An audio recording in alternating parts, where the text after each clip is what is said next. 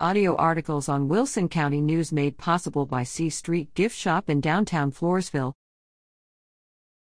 Heat advisory in effect for South Central Texas. A forecast for high temperatures of 100 to 107 degrees for Tuesday and Wednesday has prompted the National Weather Service to issue a heat advisory for South Central Texas. In addition, low humidity combined with winds of 10 to 15 miles per hour and gusts of 20 to 25 miles per hour increase the likelihood of fires.